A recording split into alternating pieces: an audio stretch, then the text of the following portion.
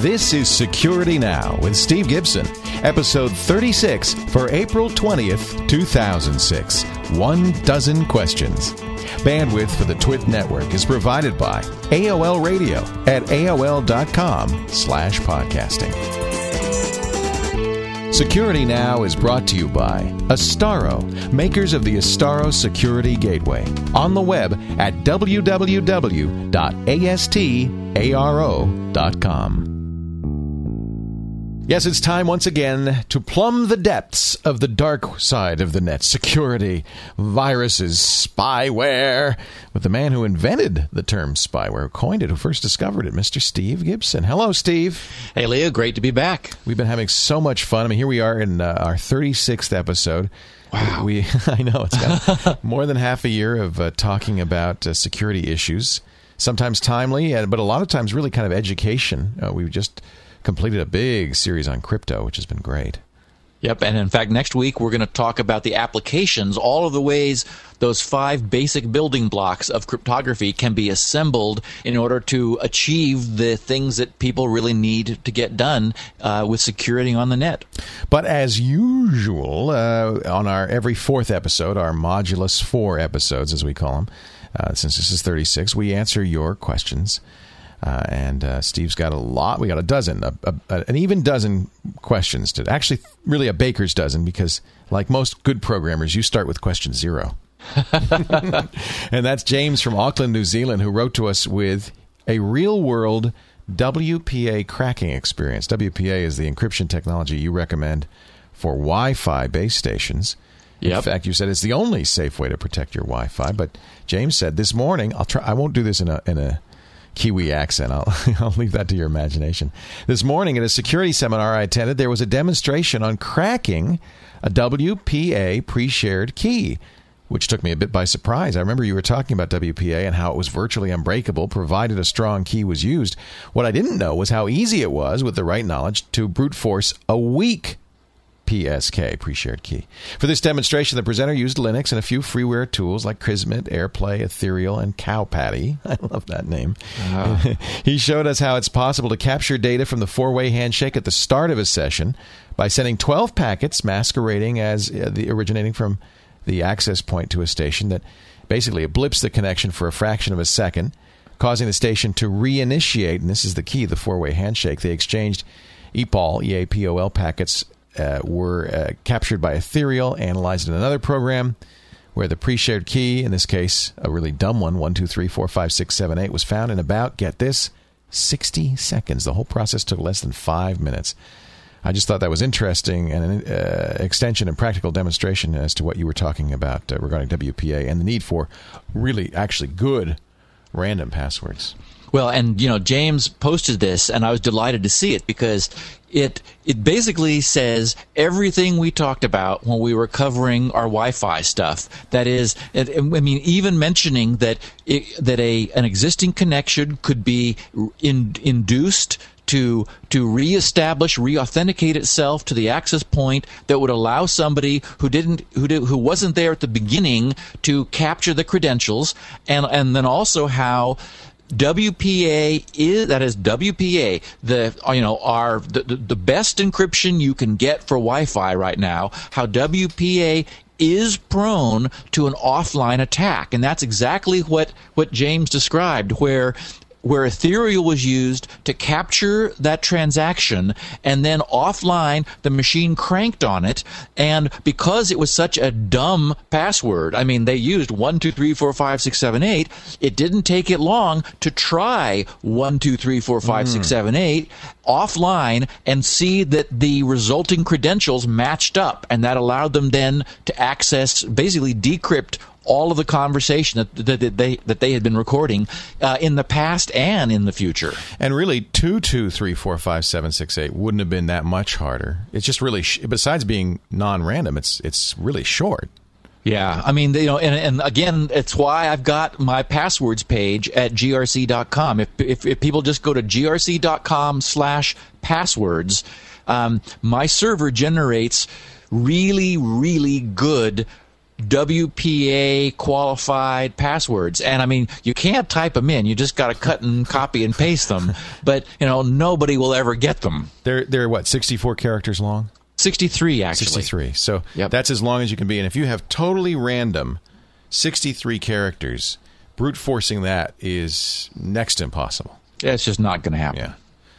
Nathan Clark of Allendale, Michigan, has been pondering public key cryptography and asks, after listening to Security Now 34, Steve, a couple of episodes ago, I don't understand why it's not possible for the private key to be inferred from the public key. I mean, why is it someone couldn't encrypt something with a public key, then try to decrypt it with every possible option? I realize it would take a long time, but is the reason it's impossible because it would take an unrealistic amount of time, or is it impossible for some other reason? That's a good question. I really like that question. Yeah. It is absolutely possible to do that, but these public and private keys are like 1,024 bits long. I mean, they are really, really long, and it's necessary. I mean, it's we're used to, as a society now, talking about the distance of galaxies and how long the universe has existed. I mean, we sort of become inured to really, really large quantities, but to the 1,024 bits is an insanely large number of possible combinations. And so, yes, it would be possible, as Nathan suggests, to try every possible private key, making up private keys, but I mean, you'd be dead before you made much headway at all. This is pretty closely related to the previous question. That it's randomness, of course, is important, but really length combined with randomness is what gives you an imperviable key. Well, in fact, I think we've got a question here today that talks a little bit about that. So okay. we're on our way toward that. Good. Doug from New York writes, since both of yous, myself included, use Skype. We're using Skype right now. Yep. After several failed experiments with other clients. Is there... We keep coming back, Leo. Skype seems to work the best. We've tried a number of different things, including... Ventrilo sounded really good, but the lag was killing us. Skype is just... It sounds pretty good, and there's just no lag. Anyway, he says, is there any truth to the fact that our bandwidth is being stolen by Skype, even when we're disconnected? I've read reports that this is not uncommon if you're not behind a NAT. What about when we're behind a NAT? Personally, I've not noticed any slowdown in my day-to-day activities, but would I notice anything unusual? He's talking about the fact that Skype is a peer-to-peer application. Well, actually, it's a little worse than that. Skype is peer-to-peer so that, for example, you and I have UDP internet traffic going directly between us. But actually, that's because I have given Skype a fixed port that it can use to forward traffic through. Oh, should I do that too?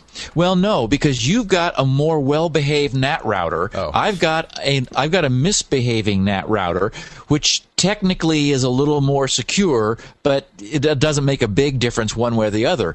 But the only reason you and I are able to go direct is that I have established a fixed port for Skype to use. What happens for most users is, and this is an annoyance with Skype, if they're behind some older routers, for example, if I hadn't done this, then Skype will use someone else's copy that happens to be running and is logged into the Skype network as a forwarder. This is the so-called supernode. The supernode, yeah. Yes. And there's no way to turn it off. There's no way to tell it in the options not to do this. It's simply, if you've got a computer not behind a NAT router, well, of course, in that case, you pretty much deserve what you're going to get, or also not behind a firewall. Then, that is, if you've got a machine which is able to accept unsolicited connections into Skype, the Skype network determines that, and it will use your computer and your bandwidth to forward other people's conversations. Does the whole conversation go through you or just a handshake? No, the entire conversation. Oh. And so the reason it doesn't work for you and me, Leo, is suddenly then we get quality degradation, Right. and basically instead of going point to point, we're going through that third party. They didn't give us permission, and the latency of our packets is increased also. So, what I liked about Google Talk was that they used their own servers in the case that they were unable to do a direct peer-to-peer connection. Skype doesn't. They use unsuspecting users' computers. But again, only if you don't have a firewall or you're not behind a router. Because they can't. That's the whole point. They're kind of fixing a problem with people behind routers and firewalls. Right. So the idea would be that both of us would make an outbound connection to that third party, and that would allow our traffic in order to go back and forth instead of doing NAT traversal. So when I configure, when I set people up for Twit or some of the other podcasts, I should ask them if they're behind a router, and if they're not, I should say, turn on your firewall. You really, you ought to make sure they're behind a router. Now, one thing you could do, Leo, that hadn't occurred to me, you might not, because you and I have been talking about Skype, and you were saying that it works well with us, but you've Not had with some everybody. problems using it with everybody else. Yeah.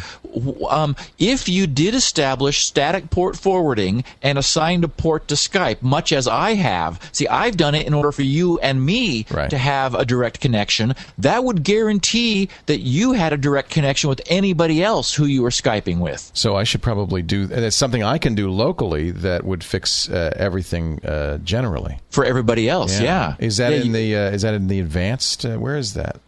It's in there. I'll have to find it. So probably under connection. Yeah, there it is. So by default, it uses port 42868. It looks like, but I could change that. You definitely don't want to use the default.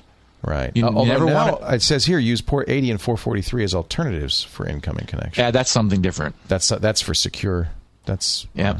So for what it's worth, if we do have people who are using Skype who are finding that the quality is less than, for example, you and I get, Leo, they could establish static port forwarding, but they're not going to want to leave Skype running all the time, Right. or they'll find that it ends up being a server for other people. Oh, so if you use but that's only because they don't have a router. If you use static port forwarding as you are, Steve, that doesn't mean you're getting used. I don't know, because I'd never leave it running. I start it. You'll never find out. Yep. Well, that's good. I mean, it's not a security issue as long as Skype is secure, but it's something good to know. Yeah. And I think I'm going to change. Is there a port you recommend? I guess it doesn't really matter. I could use. We can't say it on the air. Right. We won't say what you're using. The whole point is you generate some random number Right. greater than 1024, less than 65535. Pick it and set up port forwarding, and I bet you that really solves your Skype problem with other people. And I don't have to tell you ahead of time. I don't ever want to know. And I don't want to know yours either. So there. I mean, I could sniff our traffic and I would see which port it was going to. How do we then make a connection? Same way, it just figures it all out. It does. That goes through some server, the Skype Central server. Okay. Yeah, so. there is the we're both logged on to a server in order for this thing to all work. And the central server knows our unique weirdo ports, and it handles that. Yep. Very interesting. Jay Martin, Florence, Alabama, asks, I have a question about the time it takes to decrypt various bit encryptions. You give a certain amount of time for how long it would take to brute force decrypt a password. My question is, would your estimation of time consider that the actual successful password decryption is the last one tried? I mean, what if by chance the brute force decryption utility chose the correct password in the first short period into the process? Which is why you don't use 11111111 as a password. I understand this is still real strong security, but should this not be considered? I'm not sure. What is he asking? I'm not sure what he's asking. Well, it was really interesting, and it's a very good point. It's that, we're dealing with statistics, and the idea was when we have a certain bit length, then we're going to be trying different, for example, using symmetric encryption. We have a 128-bit key. Well, one of those 128-bit combinations is the right key. Only one of them. So he was saying, what if you hit that right off the bat? What if you guessed it? What if you guessed right? And he's exactly right. You would crack it in a heartbeat. But people don't try because they figure, well, chances are it's not going to be the first one or the second or the third or the 100,000th or the millionth.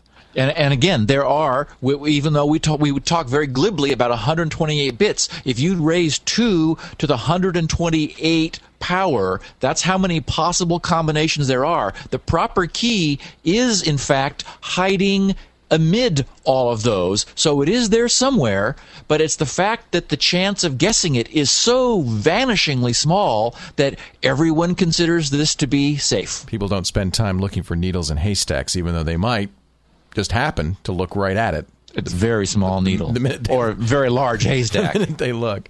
I suppose, though, it means you probably wouldn't want 0000. 128 zeros would not be a good password. But you don't I don't know. choose I that. don't think anyone would start. I don't know, what algorithm you would choose. Okay, I just did the math here. We're talking 3.4 times 10 to the 38. Wow. I mean, 3, Wow. comma, and 4, and then 37 zeros. That's how many there are. So, assuming that we've just chosen one at random, good luck brute forcing all of those. Although, as you pointed out in last week in the birthday thing, I mean, the chances are that it's not the last number you'd try. It's somewhere in the middle of there, right?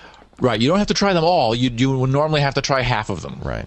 in order to get there. John Whiting of Rotherham, Yorkshire. Let's just say Yorkshire, UK, asks, I started to research digital IDs. Ready to experiment with the email signing and encryption between my friends and me. Trouble is... See, Leo, you got people doing this now. Good. Yeah. Trouble is you have to register and pay for most IDs.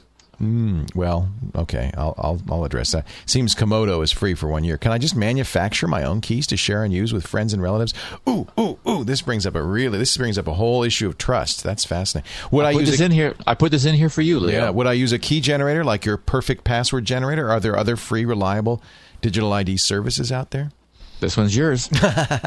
Well, when you install programs like PGP, which is free, there's a free version. I recommend the GNU Privacy Guard, which is GNUPG.org. That's absolutely free and open source. It generates a key, but he raises a very important issue, which is only you at this point have asserted that this is your key. Right. And it's I could create a key that said Steve Gibson and assert that that's your key. So the way that we make these keys reliable is through something called signing or trust. It's the chain of trust.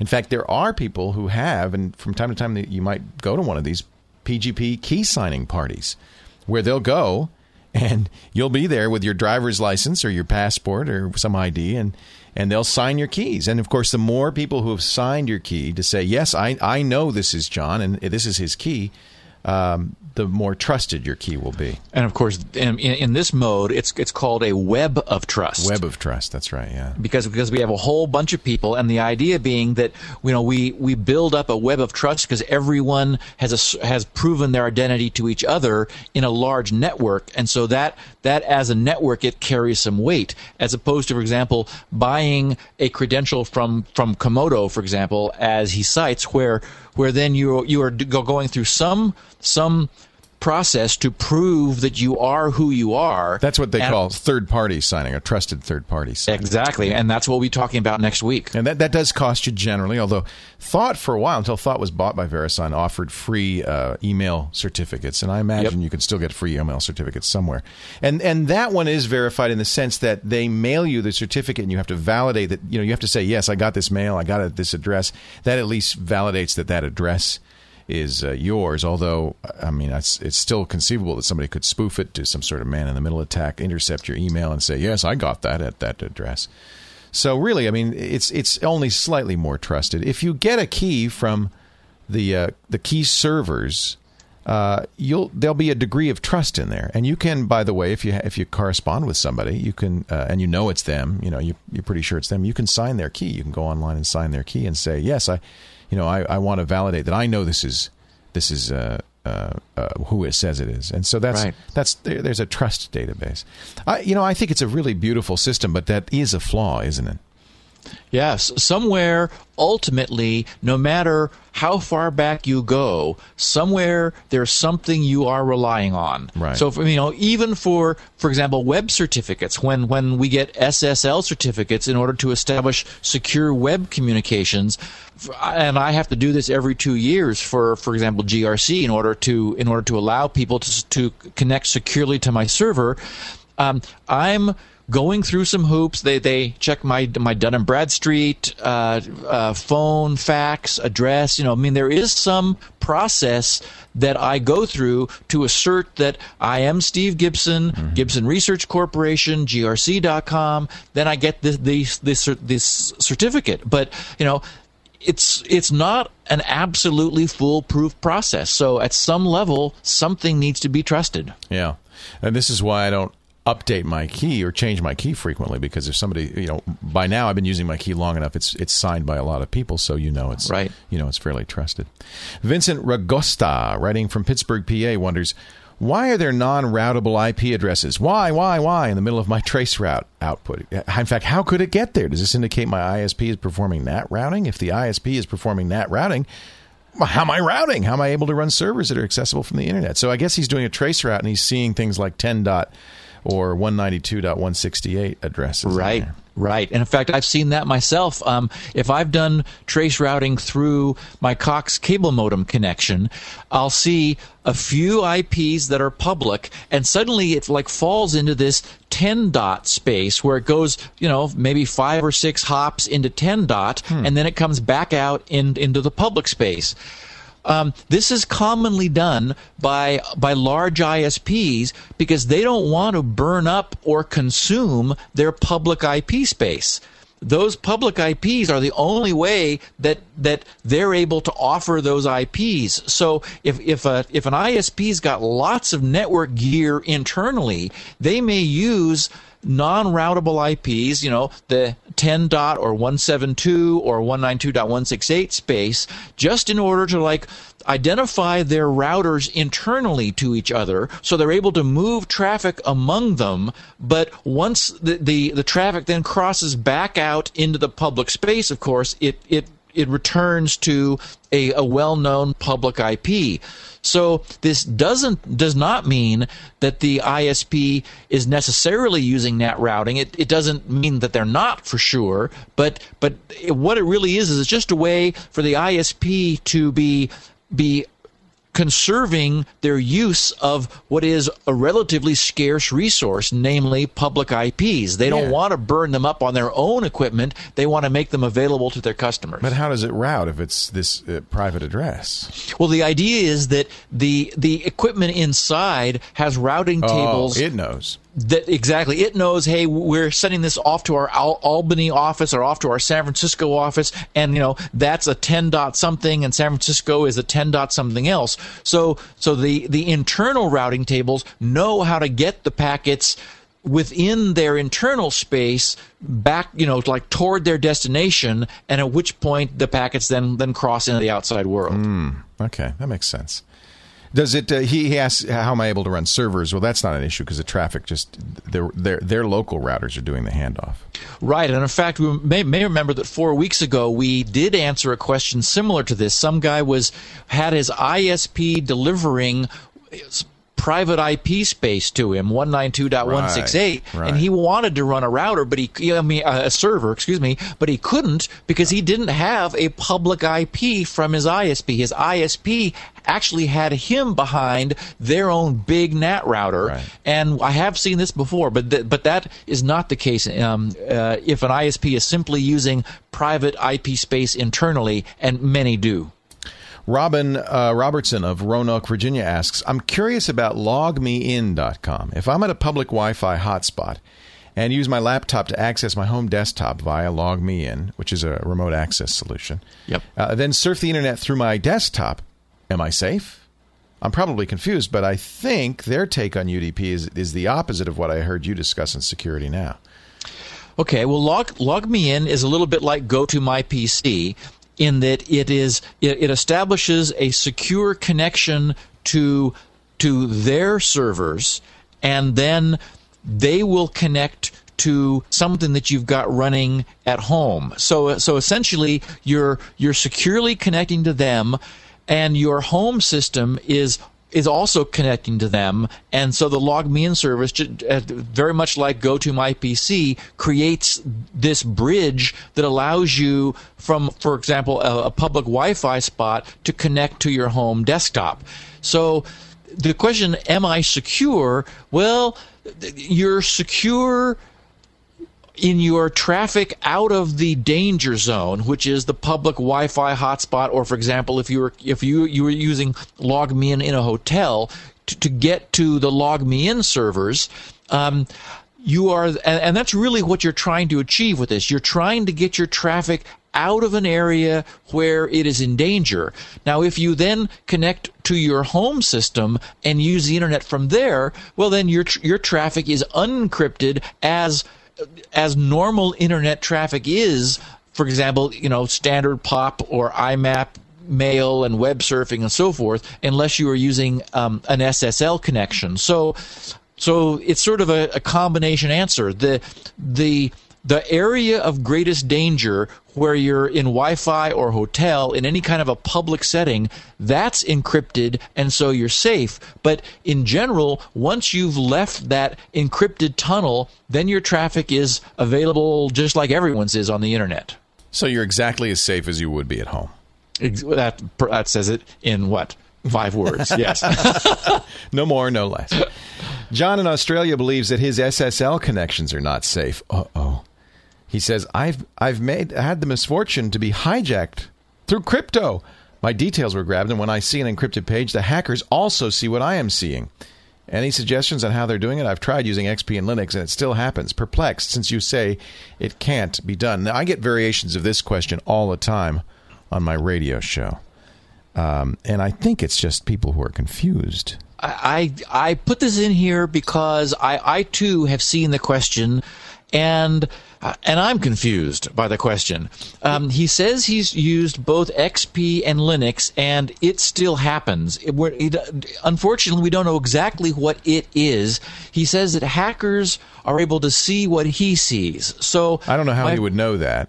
Well, exactly. So what we would really ask is, what are the symptoms of this? Yeah, my first thought was that if there was something evil installed on his machine, right, then, for example, a keystroke sniffer or something running on the machine, then that would be a way of there being a problem. The fact that he says he's tried it with Windows and Linux, though, because he's got this cross-platform edition, that makes me more skeptical about something evil going on. The fact is, as far as anyone knows, SSL connections are themselves really secure. If you're being spied upon, it's not because they're cracking into that connection. Now, there is an exception, though, which is the other reason I put this question in here today, because when you connect to a remote server, you are accepting the credentials of the server, which has been signed by someone who signed their certificate, like we were talking about briefly before about VeriSign, for example, signing GRC's certificate. Some corporations do want to proxy and filter and literally basically decrypt and be able to read their employees' encrypted traffic. So what they do is they run a proxy server in their corporate environment which has a certificate, and every browser in the company has been told to trust that certificate. So essentially, the encrypted traffic is decrypted at the corporate border. Yes. That's sneaky. It's decrypted at the corporate border, and then essentially filtered, proxied, checked for spyware, or even for naughty content. I mean, they could do anything they want to once they've got your connection decrypted. Then it is re-encrypted using a certificate that every corporate browser has been deliberately installed with in order for the browser not to complain. So employees may believe they have encrypted and secure SSL connections when in fact it is being decrypted en route essentially, and by their corporate firewall or IT staff or proxy server for whatever corporate reasons. Wow, is that sneaky? Oh, wow. And it's hard to tell what he's talking about. He may have been phished, and in that case, you're not on the site you think you're on. Right. So that could be what's going on too. It's Right. just, we can't really tell from the question what's going on. But the bottom line is SSL, real SSL is secure. If the endpoints are authenticated, and I keep using the A word, authentication. That's the key for so much of what glues this together. Mike Smith writes from nearby Los Angeles. Steve has indicated several times he doesn't have a virus scanner installed on his Windows-based computer. Why is that? Is the performance improvement that much significant over running with virus scanning on it? Or is it just because you're a macho tech guy who can spot dangerous email attachments from a mile away? Or have virus scanners essentially become obsolete since the days of everybody sharing floppy disks? Besides email attachments and Outlook email scripts, how do most viruses get on PCs nowadays? Well, I should, by the way, say I don't run an antivirus either. Or a firewall. Leo, neither you or I do. Right. And most I security experts I know don't. I know.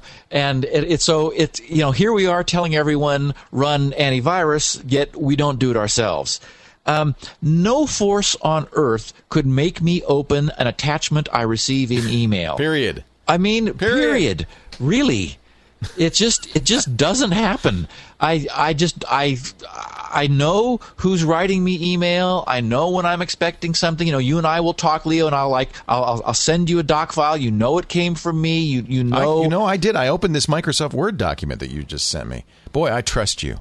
Yeah, and so that's what it's about. But other stuff, I've never had a virus infection on my machine except once when I was doing some virus research and I was sloppy and it happened to me. But in that case, I was running on a red machine, on a deliberate viral research machine, not connected to anything else. So I was prepared for that happening. But I recommend people run antivirus if they want to run antivirus, because certainly they're useful. They can catch bad things. And Lord knows, I'm seeing email that is full of this junk all the time. I just don't touch it. Steve's a trained professional. Don't try this at home. By the way, there's another vector. You mentioned attachments, but there's another vector for viruses that, in fact, is very common. But you're not susceptible to that either. HTML email. Right. So if you're using Outlook or Outlook Express or Thunderbird or any email program that does HTML, displays a web page in the preview pane, depending on how patched your Windows is and what exploits there are out there, that's also a vector of infection and has been in the past.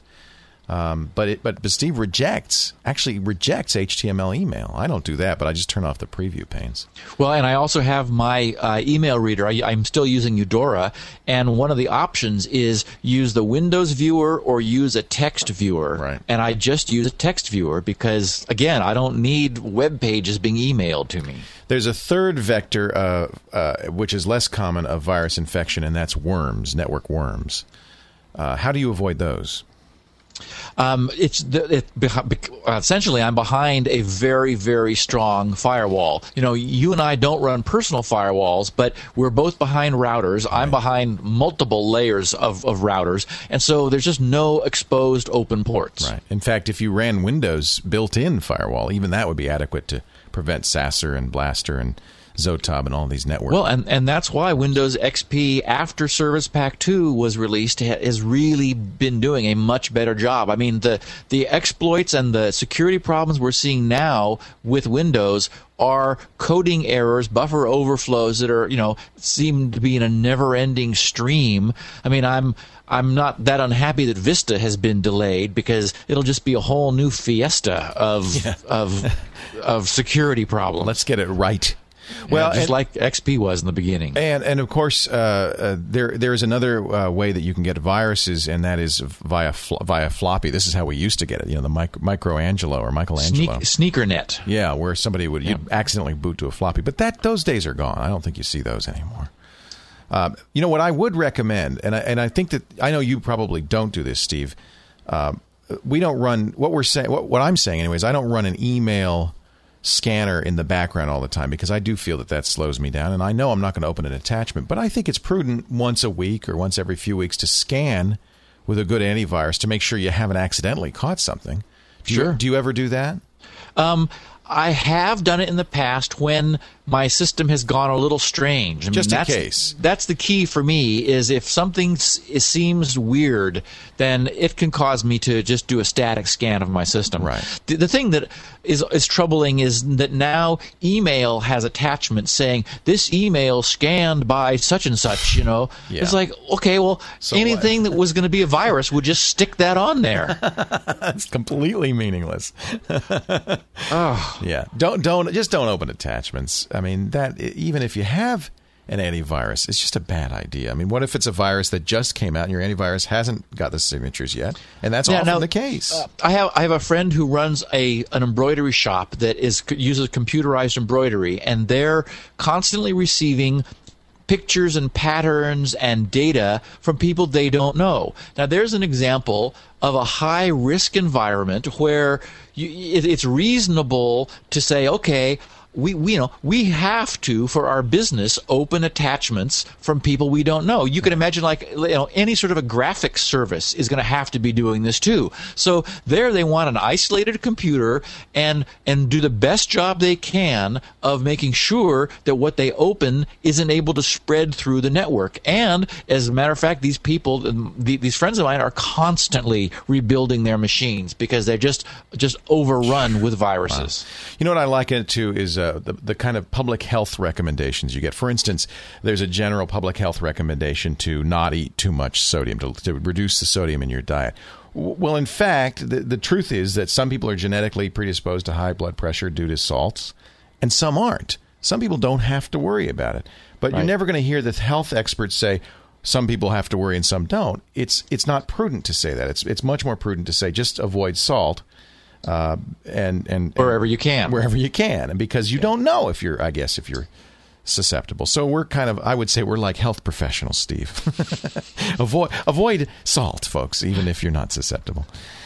Mike Smith, I'm sorry, that was Mike. This is Willem from the Netherlands. And I do say, by the way, that we have some great listeners in the Netherlands, in Sweden, in the UK, all over the world. And we just love that.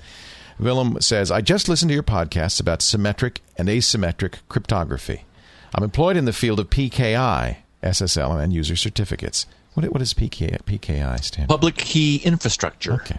So most of the items were quite familiar. Note, I'm not an expert on theoretical crypto itself, but I'm more into the usage of PKI in corporate environments, the kinds of things we talked about last week with the signing, things like that. Applied. Yeah, sort of exactly, applied cryptography. Yeah. There was a part where you talked about SSL, and that for every SSL session, a new symmetric key exchange is being done.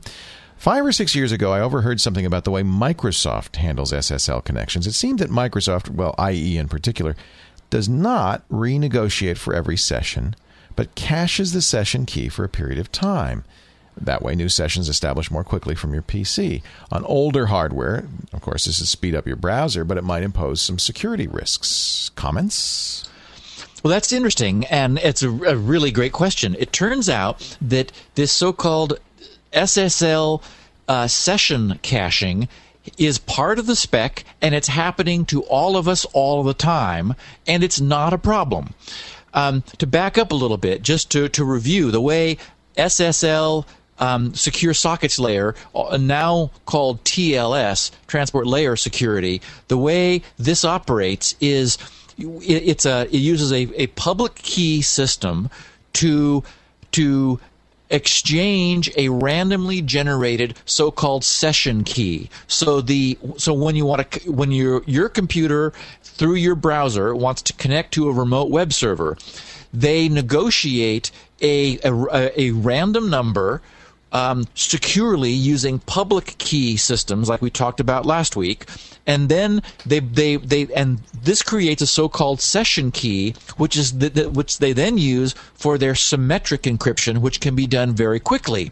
The problem is that this happens every time an SSL connection is established. That is, the endpoints go through this whole process. Well, as we talked about before, public key negotiation, the whole asymmetric key system, is 1,000 times slower than the bulk symmetric key technology. So if connections are being set up on a server with hundreds of thousands of clients, this can be a real problem. It's been a problem, in fact, so much that there are hardware accelerators which commercial web systems can employ to move some of this brute force public key technology into hardware just to accelerate it. So it's really not to speed up the client computer; it's to speed up the server. Well, yes, it's because both ends are doing a lot of work, but the real burden is on the server that is accepting web connections, at tens of thousands per minute from tens of thousands of end users. So, but it still is a lot of work. So in the SSL spec, they specifically have this idea of a session ID, which is different from the session key. So and both ends will cache their keys.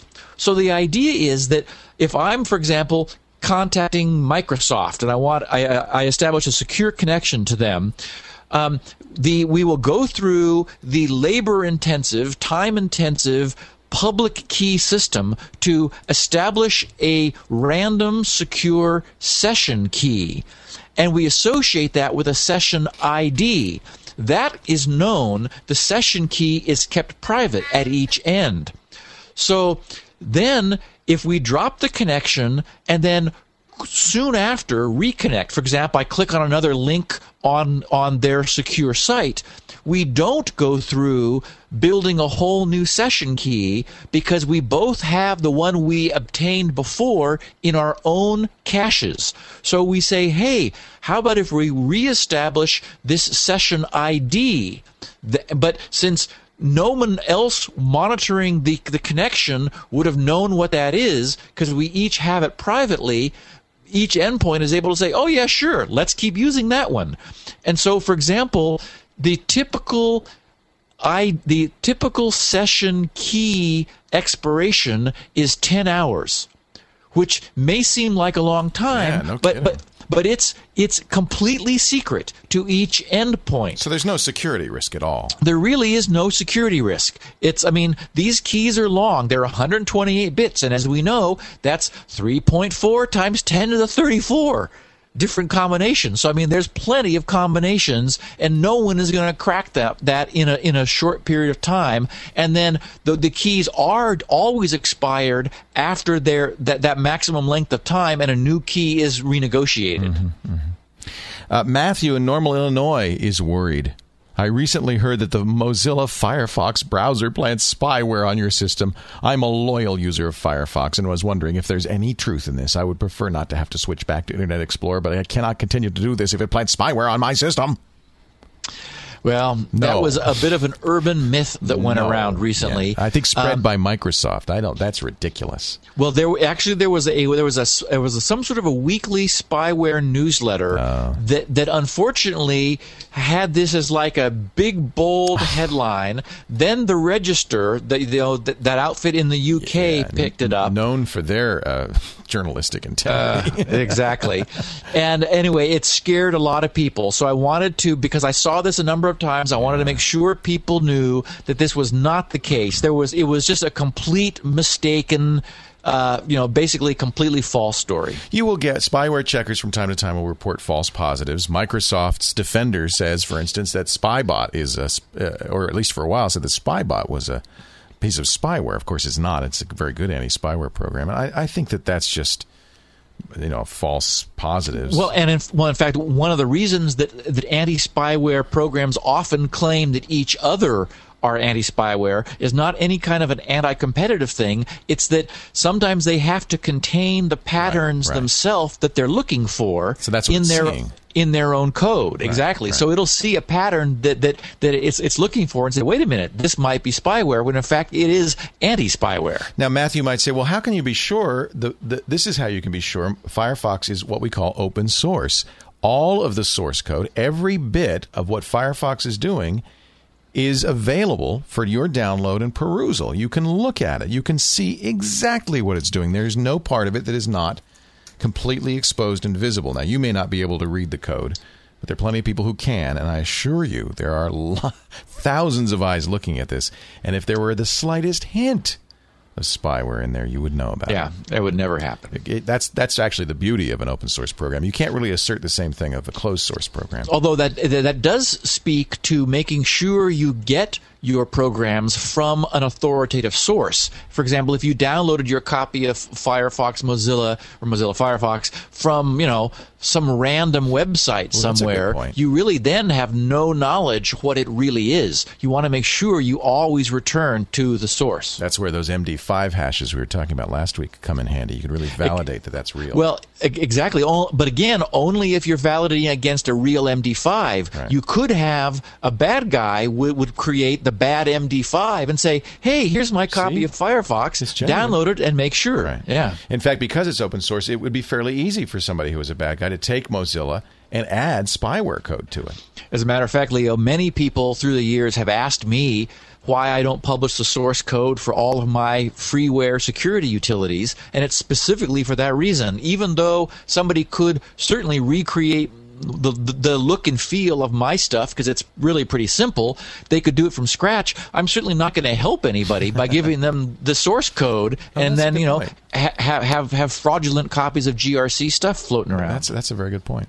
A very attentive listener, Dave Chisman in the UK, asks, I have a slight confusion from the episode on asymmetric crypto. You mentioned that a vulnerability with public key crypto was that the chosen text attack, that is, encrypting text with a public key in an attempt to work out the text. I'm confused. I thought you said the public key crypto was only used to encrypt the key for a symmetric crypto scheme. If that's the case, then the chosen text attack is surely as difficult as brute forcing the symmetric key, if not harder, as you have to guess every possible key that encrypted. Well, that's a good point. I loved his point. That's why I put it in here. He is absolutely right.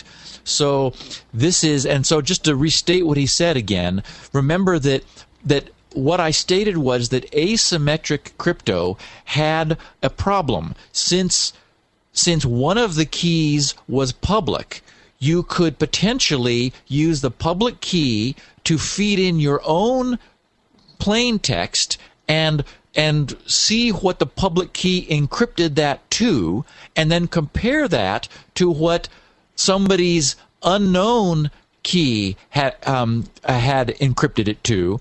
I'm sorry, I said that wrong. You could. You were trying to guess. You were trying to guess a private key. So, and you knew what the private key had encrypted something to, so you would be able to use what's known as this chosen plain text attack in order to feed your own stuff through. He makes the point that as we know, we only use asymmetric cryptography to encrypt a symmetric key. So essentially, where we get confused here is I was talking not about the dual use of asymmetric and symmetric crypto, which does solve this problem exactly as David has suggested. I was sort of stepping back further earlier in my discussion of just pure asymmetric cryptography, noting that that's a problem that asymmetric crypto has because one of the keys is known, whereas symmetric cryptography doesn't have this problem because the symmetric key is always kept private. I mean, that's the only way it makes any sense. So really, this is an explanation of why PGP and these other crypto techniques use both symmetric and asymmetric. Well, actually, they use both because asymmetric is 1,000 times slower. Oh, it's also speed. So you just can't afford to use asymmetric crypto on your whole message. It's so much faster. Even if you could, it would be open to this plain text cipher cracking method. Yes, you would. That's a very good point. Right. And so the way that's resolved, and I talked about this also in our asymmetric session, is you add some random stuff to what you're encrypting. That way, nobody else can encrypt the same thing because they'll only know, like the part of what it might be that you are encrypting, not a bunch of other random bits, and that'll just completely throw them off the track. But it's kind of unnecessary because it is symmetric key we're using, right? I mean, right. So that even there's no plain there. You cannot use this plain text crack on symmetric encryption. Or because you can't because you don't ever have the symmetric key. And that was David's point. You need to have Right. Yeah, okay. Theodore, our last question. Theodore Phillips from Chicago, Illinois asks, I now feel like I kind of understand public key cryptography. Well, except for one thing. I thought it was also very hard to determine what numbers were prime. Where does RSA get these two giant prime numbers that it uses? How does it know if they're prime? How does it calculate them on the fly? I thought that was hard. Does it have a table with a lot of prime numbers? Does it go to a prime number warehouse on the web? While I know there are an infinite number of prime numbers, it seems like you'd need a lot of them handy to make this work. If RSA only had a small pool, well, that'd be a security issue. Yep, a really good point. And a lot of people have wondered the same thing. They've wondered, okay, why couldn't you just, for example, pre-compute a whole bunch of prime numbers? And if you're relying on prime numbers being hard to factor, just try factoring with a whole bunch of prime numbers that you've figured out ahead of time. And the reason is there are too many prime numbers to do that. I mean, it turns out But how does it find these base prime numbers to make this product of primes? It actually does compute them. It figures one out. Okay. Yes, and in fact, when I was part of the process of setting up OpenVPN that we will be returning to when we talk about GRC's OpenVPN guide, part of the process is you build your own keys, and you can see it. I mean, I'm using a 3 gigahertz P4 with a gig of RAM. I mean, a really fast machine. It sits here putting dots on the screen, dot, dot, dot, dot, dot, dot, dot, dot, That's what line it's doing. after line after line, while it does all the math to come up with its own primes. Right. So it turns out that, I mean, it's hard to create primes, but hard in this case is a relative term. You know, it's harder than adding numbers together, but it's a problem that has been solved by the crypto guys so that machines are able to generate their own primes. And you only have to do it once when you're creating the key. You don't do it over and over again. Exactly. It's a one-time thing. Now, it's interesting. I also created what's called a Diffie-Hellman key pair as part of this, and there I wanted a 2048-bit key pair. That's also part of what OpenVPN uses. I don't know how long it took, You went but to bed. it was like a day. Wow. You know? I mean, it cranked and cranked and Wow. cranked. So I mean, as you tell it you want longer primes, you got to be prepared to let that computer sit there and cook for a while for it to come up with its own unique set of prime numbers. I wonder, I mean, you may remember in the early days of computing, we would benchmark with the Eratosthenes sieve. The sieve of Eratosthenes, Yeah, with the prime number generator. But, I doubt there must be other algorithms for generating primes. In fact, the Wikipedia has a really great page on prime numbers. So if anyone's curious about this, go to Wikipedia or just put in generate prime numbers into Google, and one of the first links is the link to Wikipedia's page where there's just a ton of really good information about prime numbers. In fact, in general, Wikipedia is a very good source on crypto and all of these subjects. There are a lot of crypto experts who contribute to Wikipedia, and there's I'm great very impressed with material. their pages. Yeah, they've really done a good job. It's a very definitive and I think reliable encyclopedia, at least in that area, on crypto. That bring back some memories. The old sieve of Eratosthenes. Wow. Well, and remember, you the way you do it is you take a big grid that is all full, and then you punch out every other one, then every third one, then every fourth one. Right. Well, actually, every fourth would already been punched out by every second. It's really and a then brute force method of finding primes. You eliminate non-primes. Yep, and when you're all done, you end up with ones that have not been punched out, or ones that weren't evenly divisible by any of the numbers that came before. Right. So I guess you'd make a pool of 32,000 numbers and then eliminate them. Yeah, but we're dealing. Remember that when we're dealing with 1024 bit primes, That's and this a again, big prime. Here, we know how big it is. We did the math earlier. 3.4 times 10 to the 38th. Wow. So that means we're talking 38 digits, 38 decimal digits. Wow. And there are that many primes. So these are really, really big prime numbers, and our technology today has the ability to generate primes that are that size and know that they are primes. Eratosthenes would be proud Proud, I tell you. He'd have a sore finger from punching out all the holes in his sieve.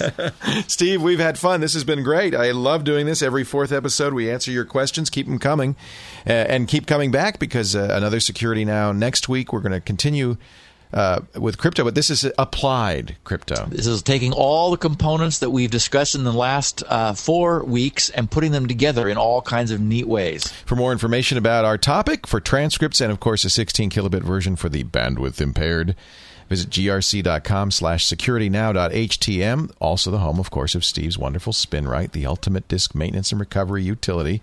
Pays Steve's bills. Visit SpinRite.info for more information. Well, and more importantly, if you've got a computer which is hiccuping, really, I would encourage people just to take a look at some of the testimonials at SpinRite.info. That'll give people a sense for what SpinRite can do for them. And then, if at any time in the future they're in trouble, consider SpinRite. Call Steve. grc.com. And that's it for this edition of Security Now. We'll be back next week. I hope you will too. For Steve Gibson, I'm Leo Laporte. We'll see you next Thursday for Security Now. Security Now is brought to you by Astaro, makers of the Astaro Security Gateway. On the web at www.astaro.com. Security Now.